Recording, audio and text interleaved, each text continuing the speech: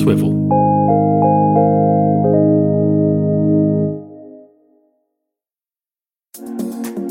Whether you survived on Uber Eats during the lockdowns or turned to the surplus of frozen foods you panic bought at the start of the pandemic, one thing we were all looking forward to was being able to go out for a meal with our friends and families. As we reopen, the message we are receiving is that if you're fully vaxxed, it's time to get on the beers and support our hospitality venues, with some governments providing vouchers and cashback schemes to encourage people to come back to our city centres.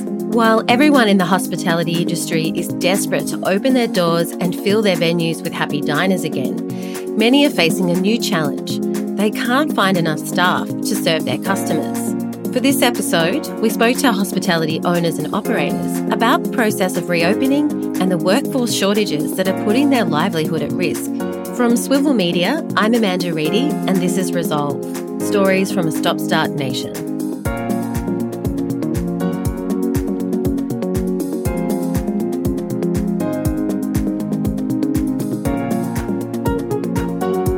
If you're a seafood lover in Melbourne, you probably know Bakash, the fine dining restaurant located in South Yarra with wide windows that look out onto the Botanic Gardens.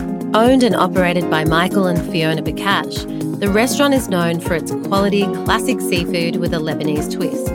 After a busy day of service, we spoke to Michael, also the restaurant's head chef, about the challenges of reopening out of lockdown in the midst of a staff shortage. Before COVID, we opened Monday to Friday lunch and Monday to Saturday for dinner. We would have had 7 chefs, including myself, 4 kitchen hands and approximately 8 front of house staff. And since COVID, we haven't been able to go back to those trading hours. We've dropped Monday and are still understaffed and not operating at capacity Tuesday through to Saturday. And I haven't had a day off since we reopened, apart from Sunday and Monday. Neither is my wife. We normally were able to take shifts off during the week when the restaurant was operating, but we're both doing 12, 14-hour days, 5 days straight, trying to make sure that the staff aren't overworked. And they're still overworked. Positioned in a great location with plenty of foot traffic, Bakash had been able to operate in a limited capacity during lockdowns, selling takeaway meals and coffee. But the reduced hours, the unpredictable work prospects, and the challenges of international travel took a toll. And by the time a full reopening was possible after the latest lockdown, a number of key staff were no longer available to return. We know that some of them left the country. We had a chef that left the country. We had somebody who left in between the 2 lockdowns. So I think there is a lot of loyalty through the 2020 lockdown, but maybe when people saw the 2021 coming, they decided that hospitality was an industry that was just too unstable and maybe decided to find employment in different fields or in different states. So looked for a while in 2020, but Sydney wasn't anywhere near as badly affected, and so a lot of Melbourne people went to hospitality places in Sydney. But then when this year started to roll and the numbers in Sydney started to climb, it started to look like they might come back, but then Victoria soon out-COVIDed New South Wales, and so the staffing levels are just decimated. We're advertising for kitchen hands and aren't getting applications. I'm cooking and washing dishes 2 shifts a week, and we are struggling to find our staff. We're going in on our days off and doing other stuff, and I'm working 12 to 14-hour days as a 60-year-old chef in a kitchen at a level that my staff can't understand how I'm maintaining it. But it's not a matter of resilience, it's a matter of necessity. So you just keep doing it. While many venues are struggling to find staff at any level of experience, the fine dining setting at Bakash creates an extra challenge when it comes to hiring. There's certain skills that it takes to work in a restaurant at our level. So we are, even in the good times, maybe 10% of Melbourne's hospitality staff would have been capable of working at Bakash. You just need wine training. If you're on the floor, you need the ability to hold down a section. It's more than just walking up to a table and saying, what do you want? You have to be able to liaise with the kitchen. And in the cooking side, you have to be fairly highly skilled, very good time management skills to be able to work in a kitchen like ours and like any good restaurant. So you may only have been able to employ 10% of Melbourne's hospitality without having to do a lot of training. And I think that's gotten worse significantly since a lot of the well-trained ones were coming from overseas. And I think there's a perception that other industries are higher paid, and all this wage theft story going on and all this sort of stuff is just making that, and COVID is making it very difficult to retain staff in hospitality. Not only are Michael's staff under pressure due to the shortages, but they face customers unwilling to produce their proof of vaccinations. I just think that restaurants are under pressure, servers are under pressure. We've had numerous people come to the restaurant without their vaccination certificates, and the amount of pressure that it puts on people that are on $30 an hour to say to us, a customer, you can't come in or you have to leave because you don't have your vaccination certificate, and how they react to that, it's just unfair. For Michael, the unfilled positions have led to a decision to reduce trading hours, moving from a 6-day trading week to 5, and that won't increase until key positions can be filled. I would say that we're down 2 good chefs and 2 or 3 good waiters. Yeah, and even more if we wanted to go back to operating Monday. I mean, if you can't fill a shift, then you can't open. It's that simple. So to do 6 days, we would have needed more staff. So because you don't want to work the staff 6 days. So that means at least 8 shifts plus 2 kitchen hand shifts that we would need to fill, and potentially about 8 or 10 front of house shifts to fill. So that's a significant number of man hours to open up the extra day, and they just aren't there. The staffing challenges being faced by Bakash aren't isolated. They're representative of issues being felt across the hospitality industry. So what has created these shortages? From what we understand, it's a combination of factors.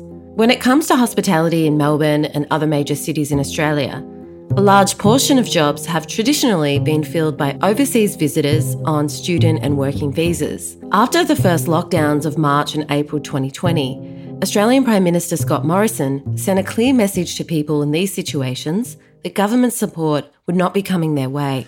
All students who come to Australia in their first year have to give a warranty that they are able to support themselves for the first 12 months of their study. If they're not in a position to be able to support themselves, then there is the alternative for them to return to their home countries. We still have quite a number of people who are here on visitor visas. If you're a visitor in this country, it is time to make your way home. At this time, Australia must focus on its citizens and its residents to ensure that we can maximise the economic supports that we have. We spoke with Jessica, the operations manager for the Peppercorn Hospitality Group, which includes the Helagood Souvlaki restaurants and Stalactites on Lonsdale Street in the Melbourne CBD, which is one of Melbourne's longest established Greek restaurants. Jessica says the group lost a number of staff during the 2020 lockdowns due to the lack of financial support available to casual workers and some international working visa holders. Anybody who wasn't an Australian citizen or Australian permanent resident wasn't eligible for any income support through the job program, and they often weren't eligible for any job seeker support either. And any casuals obviously weren't eligible, people that had been employed for less than a year. I had some friends that were caught out, been with the business for 6 months, but weren't eligible for income support kind of thing. Whereas this round of lockdowns, it's just been the COVID emergency payments that were made through Centrelink were open to everybody who was legally able to work in Australia, which included a lot of international students and people who were on the pathway to gaining their permanent residency here. And it was purely linked to hours of work lost rather than a flat payment that didn't bear a lot of relevancy to hours worked and things like that during the lockdowns last year. It was a lot better payment and it was a lot more targeted towards our employees, which was really fortunate. Although the government made positive changes this year to who could receive financial support during lockdowns, the instability of the hospitality industry has meant that many people have found employment in other industries and aren't looking to return. For stalactites, we're currently short about 15 to 20 staff, depending on whether we get full-time or part-time staff, whatnot, across the kitchen and the front of house. I think a lot of it is a lot of people did return home and that there were people that we relied on or decided it simply wasn't worth continuing down the road to permanent residency here in Australia. An awful lot of people became courier drivers, started working for Australia Post, Woolworths and Coles, places like that were obviously very, very busy during the lockdowns. A lot of people moved into various related jobs like sanitation and extra cleaning and things like that. A lot of people became cleaners. It was really varied. And some people took the opportunity to do things that they'd been wanting to do for a long time, like go back to school, study, and use that time to return to university and things and retrain in a different industry. To get a sense of how widespread the shortages really are, we spoke with Wes Lambert, the CEO of Restaurant and Catering Australia, the peak industry body that represents over 47,000 hospitality businesses across the country. According to seek.com.au, if you search by each of the job types in hospitality, like chef and barista, kitchen hands, waitstaff, there are nearly 90,000 job listings on Seek for positions in hospitality.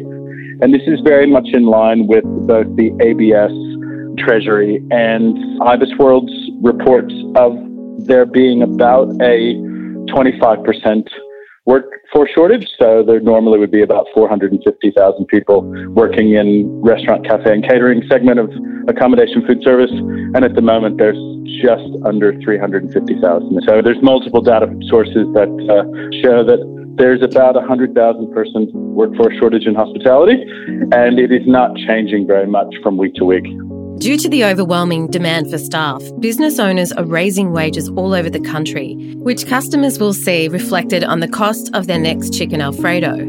But Wes says this isn't such a bad thing. There are heaps of advertisements for baristas and servers and bartenders in the $30 to $50 range, when normally those positions would pay $20 to $30. We've seen a spike in prices in hospitality businesses to consumers to cover these added wage costs.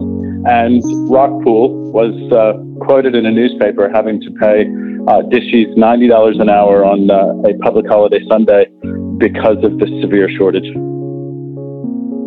We have a dining culture that has held prices constant for over a decade. And what's happened is it has eaten away and eaten away and eaten away at profitability. And so one good thing about the pandemic and about this staff shortage is hospitality businesses have been able to finally raise their prices, which then covers the costs of the increased wages and increased cost of goods. With 100,000 workers needed across the industry, the government has made significant changes to working visa parameters to attract international students, travellers and skilled migrants back to the country. But many international students won't return until February. And with the Omicron variant now of concern, there is no way of knowing how many working travellers will be arriving when the borders reopen, which is causing concern for Michael and Jessica. If you're not open, you have to amass a certain amount of staff before you can open. It's not like your venue's closed and then you can find a chef and then you can say, okay, we can open next week, we've got a chef. Because you've got to put together and hold a skeletal team that will put you in a position to say that you can open. And then once you've decided that you can open, you've also got to hope that those people will be there when you do open, you are scrounging together a group of people that are unfamiliar with your venue, unfamiliar with the job that you're asking them to do, and then you've got to pay them award wages to deliver a substandard product until you can train them and get it all happening. So in some regards, if you're not open, your prospects of opening are pretty tough. I don't believe people will be coming back in the same numbers as pre-COVID. There's an awful lot more remote study now. I think that's something that's always going to be there now, like the option where perhaps you can be an international student but stay in your home country and study remotely or things like that. But people will definitely come back. But I think perhaps the makeup of the people that come back to Australia will be a little bit different. I don't think the borders reopening is going to change things overnight with staffing, not just in hospitality, but in a whole range of industries. I think something has happened, and I don't think it's just connected to COVID. I think a lot of it is up to the leaders in the industry themselves to fix. A lot of it, I think, is an image, and I can't fault people for having that view of our industry. And you often see restaurateurs and owners like talking quite negatively in the media and things about our industry, and these kind of things don't help. You don't often hear about people's passion for the industry or the opportunities that are out there and things like that. And I really think that these are the kind of things that will make a difference to rebounding and recovering from the last 2 years. Wes believes the casualisation and instability of the industry is driven by the needs of consumers and explains why it attracts international workers over Australian citizens. The nature of hospitality is such that both businesses and individuals need flexibility.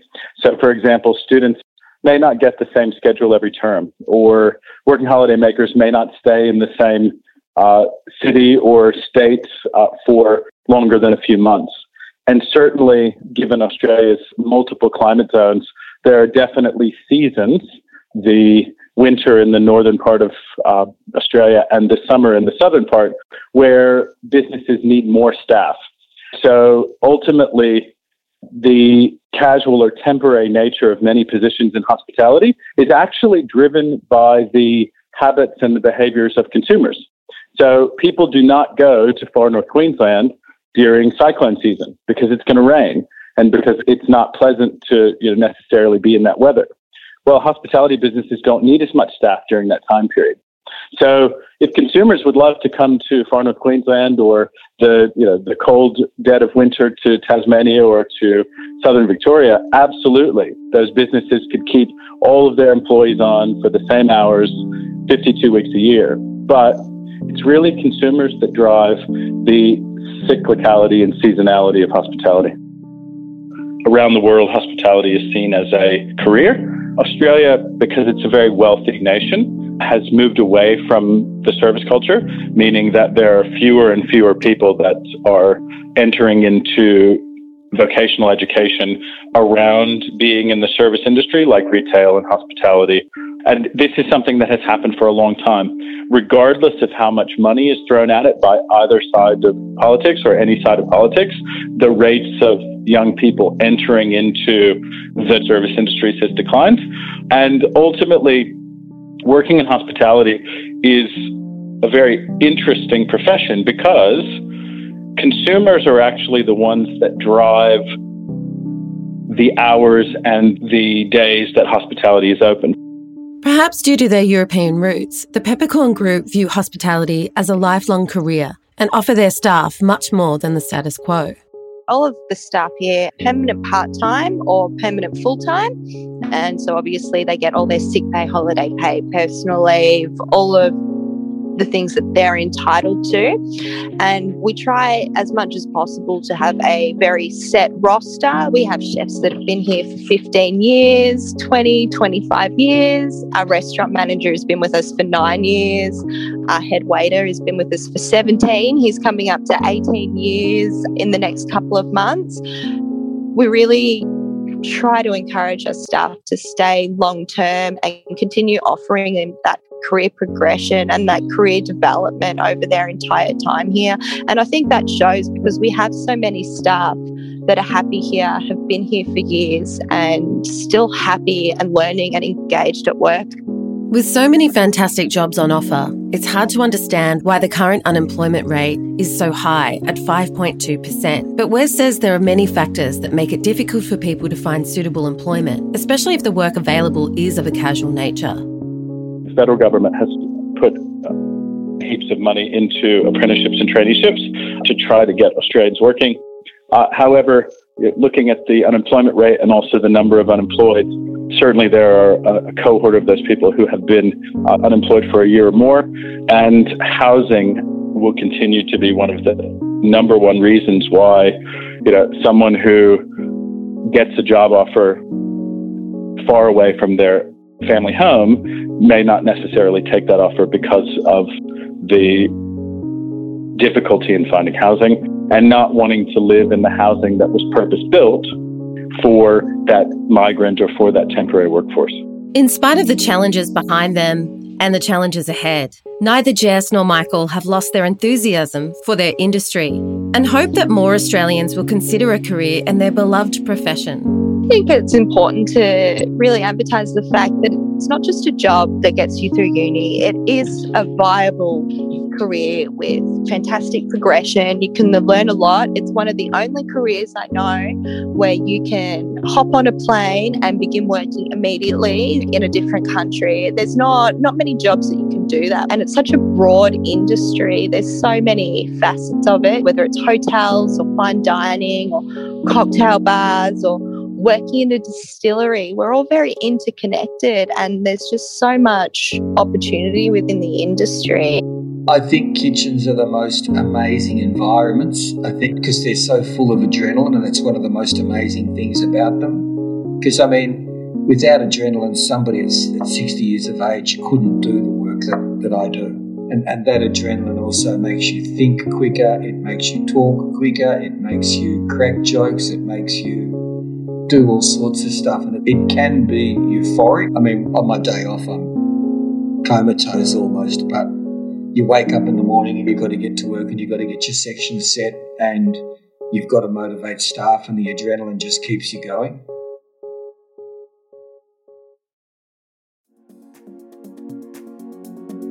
As we approach reopening of our international borders, Michael and Jessica will be waiting with anticipation to welcome the arrival of potential new staff.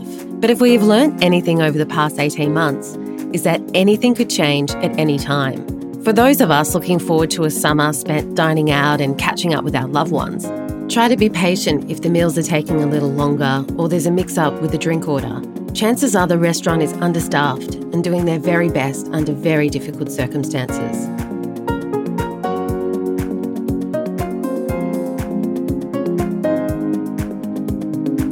Resolve is a production of Swivel Media. It's produced by me, Amanda Reedy, Phoebe Zakowski-Wallace, and our executive producer is Scotty Allen. This episode was mixed by Rob Clark with original music by Ash Janif. Our show artwork is by Mark Osmundi and research and fact-checking is by Lauren Fitzgerald. If you've enjoyed this episode, please take a moment to subscribe in your podcast app of choice and leave a positive rating and review to help others find our show. Visit swivelmedia.com, that's swivel with an O, for details on all of our shows, and find us on social media for updates on new releases.